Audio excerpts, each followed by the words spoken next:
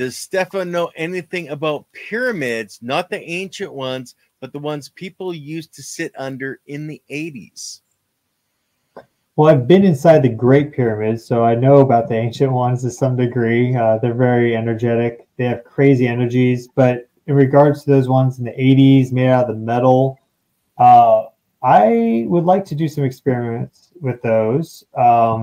Eventually, I'll have all the gear to measure these energies. So then I guess we'll be playing with the whole observation thing. But so I'm a buddy that builds them. What's that, lady? Oh, really? Okay. Buddy that builds those. Mm-hmm. Well, I'll have to get him on the show. Yes, definitely. I would love to have him on the show. Leighton, are you in New Mexico? Is that what you said? No, I'm in SoCal. Oh, okay. I'll be there in December, so maybe something can work out now or later. But regardless, if they're made of metal, they're going to be interacting with that electromagnetic interference pattern. Mm-hmm. And if you put in a geometry of very precise angles, then that is going to create some sort of geometric resonance within the electromagnetic field.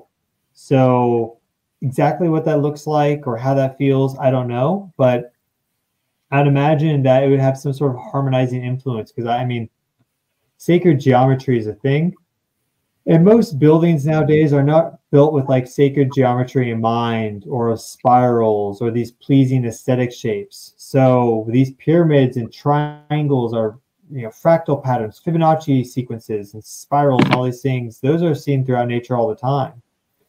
So if you were to create these types of shapes with these types of pyramids and everything, I think that would definitely have a harmonizing influence. But like in regards to me sitting underneath one and feeling it, or measuring it, I haven't done that yet.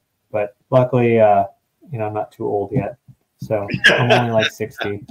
Hey, I'll beg John to get one out here, and then you can play with it. I know he was building one for Burning Man. He was actually building a really large scale one for Burning Man, but he couldn't guarantee that he was going to be finished in time because of the amount of work that was involved. And thank God he didn't go, because we all know what happened this year. It turned into a mud bath. So anyway, I just pinged him, Ken. I'll get him talking to you, and then Stefan, I'll get him your information as well. So maybe you can have him come on your show as well. Oh, cool. Yeah, that'd be great.